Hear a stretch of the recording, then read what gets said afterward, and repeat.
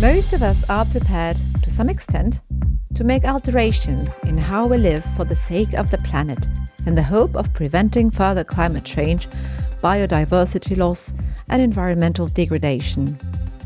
But what does, to some extent, mean? How far are we really willing to go when it comes to making compromises in our daily lives? Welcome back to the Green Deal podcast.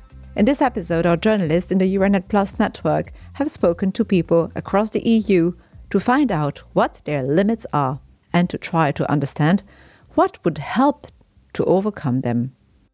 I'd like to be greener and be able, for example, to cycle to work. But unfortunately, the route isn't safe, and this is something I need to think about. I'd also like to be able to buy more organic products, but I don't, because I'm not convinced they're really organic.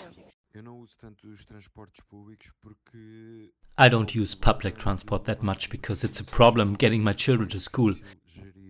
It's difficult to make the logistics work when you not only have to go to work, but you also have to take the kids to school. And the routes don't always fit together nicely. I wouldn't want to agree to a life of reduced energy consumption to preserve nature, and I wouldn't agree to a life with reduced use of a car due to pollution, but I would agree to avoid using single-use plastics because I see the point in that. We have just heard a few European citizens interviewed by Radio Renascença Cristina Nascimento in Portugal and by Tonci Petric in Croatia, outlining the limits to their ecological commitments. I imagine that, like them, we all have limits, and mine are probably not the same as yours. Some people cannot give up their exotic holidays. Others are die-hard carnivores or consume imported avocados all year round. There are also the many followers of fast fashion, and of course, those who cannot do without their car. With so many factors influencing our personal impact on the planet, it is not always easy to make the most intelligent compromises when it comes to living a greener life. Polish radio journalist Kasia Seman asked Dominika Blaśnicka-Ciacek, a sociologist at Warsaw University, if she can provide an explanation of human behavior in this regard.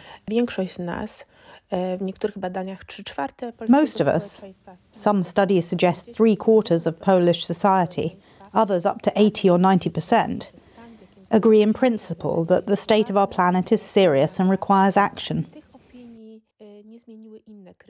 These opinions have not been changed by other crises, neither the pandemic nor the ongoing war in Ukraine.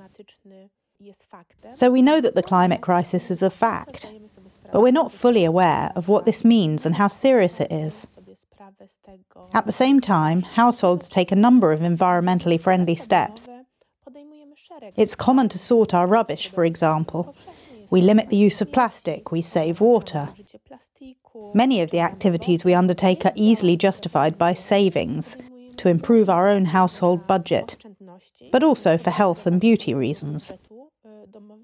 These are all very utilitarian considerations. Concern for the planet and for its well-being is a secondary consideration. So we take various environmentally friendly actions, not for the benefit of the planet, but for our own benefit.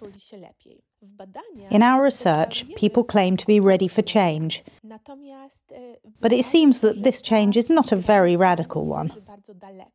We're willing to do a few things that slightly correct our lifestyle. But the idea of ditching the car when commuting to work already seems too radical for many of us.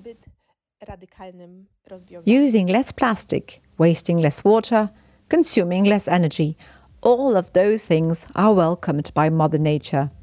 But when it comes to limiting our carbon footprint, a study published by the Lund University in Sweden shows that the most significant steps we could take are opting for a plant-based diet, which saves almost a ton of carbon dioxide equivalents per person per year. Minimizing air travel, with every transatlantic flight avoided saving 1.6 tons, and ditching the car, leading to an annual saving of 2.4 tons. Having fewer children is also kinder for the planet, according to the study. But it's easy to feel that our actions as individuals, actions that require a lot of effort on our part, make only the tiniest difference in the grand scheme of things.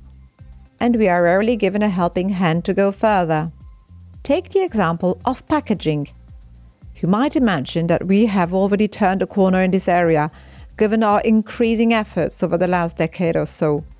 Sadly not. In 2020, the EU produced 79 million tons of packaging waste, or 177 kilos per capita. This represents an 18% increase on 2009 levels.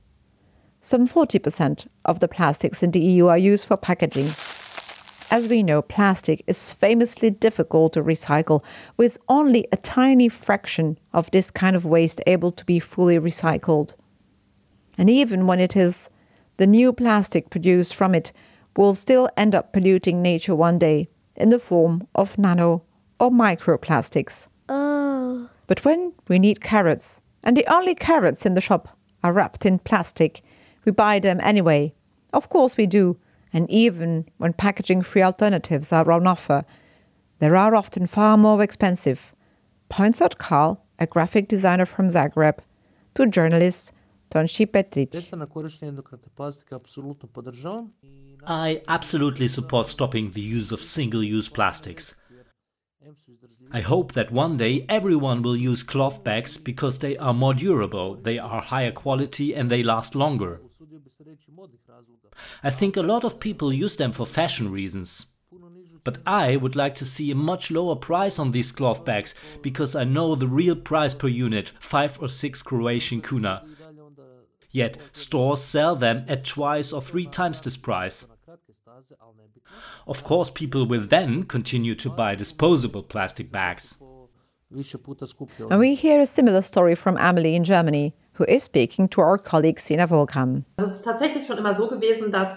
It's always been the case that things that are packaged in glass are a little more expensive. Of course, this always varies a bit.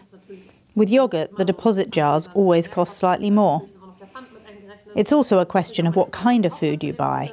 If you buy organic produce, then those prices haven't gone up as much as they have for other foods, such as supermarket own brands, which are often packaged in plastic.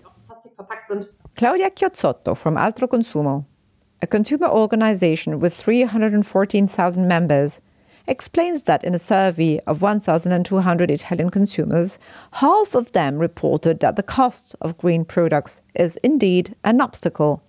But the association's research shows that there are other factors too that come into play when consumers are confronted with a choice between green and less green options, and that non-financial incentives, in particular access to clear information, also plays an important part. Chiozzotto is talking to Giulia Cannizzaro from Italy's Radio 24.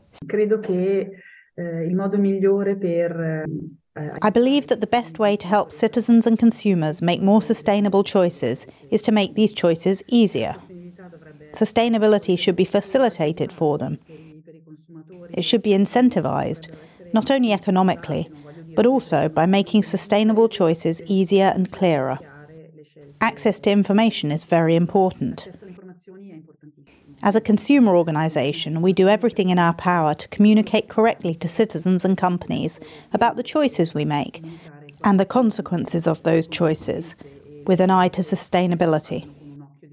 So as individuals, what incentives and support do we need for each and every one of us to feel willing and able to lead a more sustainable life?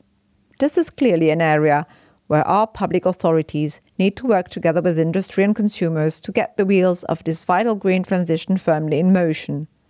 Gaja Brecelj, director of Umanotera, the Slovenian Foundation for Sustainable Development, tells RTV Slovenia's Ivo Koreš that indeed individuals must not be left alone to make the right choices. Instead, a systemic transformation is long overdue. The key issue here is not to point the finger at individuals and insist they take responsibility for this transformation themselves, or to talk about our individual lifestyles.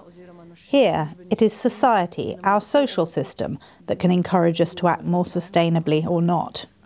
How can I take the train from Nova Gorica to Maribor, for example, if there is no such train?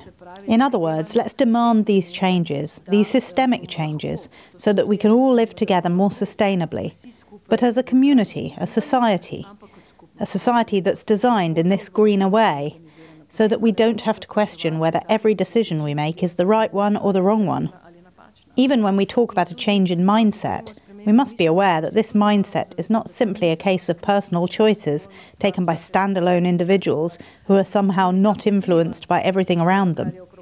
Rumiana Grozeva, Executive Director of the Agency for Regional Development in the Bulgarian town of Stara Zagora, could not agree more. She tells Ivko Ivanov at Bulgarian National Radio BNR that government and industry are already hard at work trying to make these systemic changes.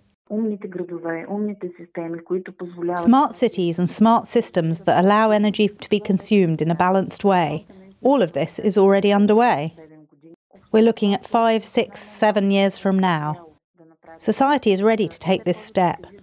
We'll increasingly see smart solutions for our offices, our homes, our cars. New technologies go hand in hand with the energy transformation itself. And instead of disrupting our comfort, this transformation will only increase it. The point is to accept these changes. Because of the paradox that greener and organic options are often more expensive than the alternatives, during the economic crisis, many European citizens have ended up undoing some of their previous environmental progress. This is confirmed by Vibeke Mirtura Jensen, an environmental policy advisor at the Danish Consumer Council, in an interview with journalist Nikolaj Zwinger. She suggests that last November, at the peak of the crisis, 35% of Danes were buying organic food less often than they had before. But, she counters, like their counterparts across the bloc, Danish citizens were at the same time adopting other green behavior by default, such as putting energy-saving measures in place at home and making other changes to their purchasing habits. The economic crisis combined with the climate crisis provides a really good motivation to think about how we consume. This does not mean that we must necessarily stop consuming, but we must think about consuming in a smarter way with a lower footprint. We can do this, among other things, by choosing certain products above others, and above all, by considering what we need. Do we really need this product? If we do, then let's try to think circular. Buy something that's a little more durable, something of better quality. This will save resources, but it will also be better for our budget. So, if you sometimes feel bad about failing to strike quite the right balance between your environmental awareness and your daily life, you can see that you're not alone. But Europe is actually leading the global charge towards sustainability, and everything we can do as citizens to support and promote this endeavour is worthwhile. That's it for today. Thanks for listening. Bye.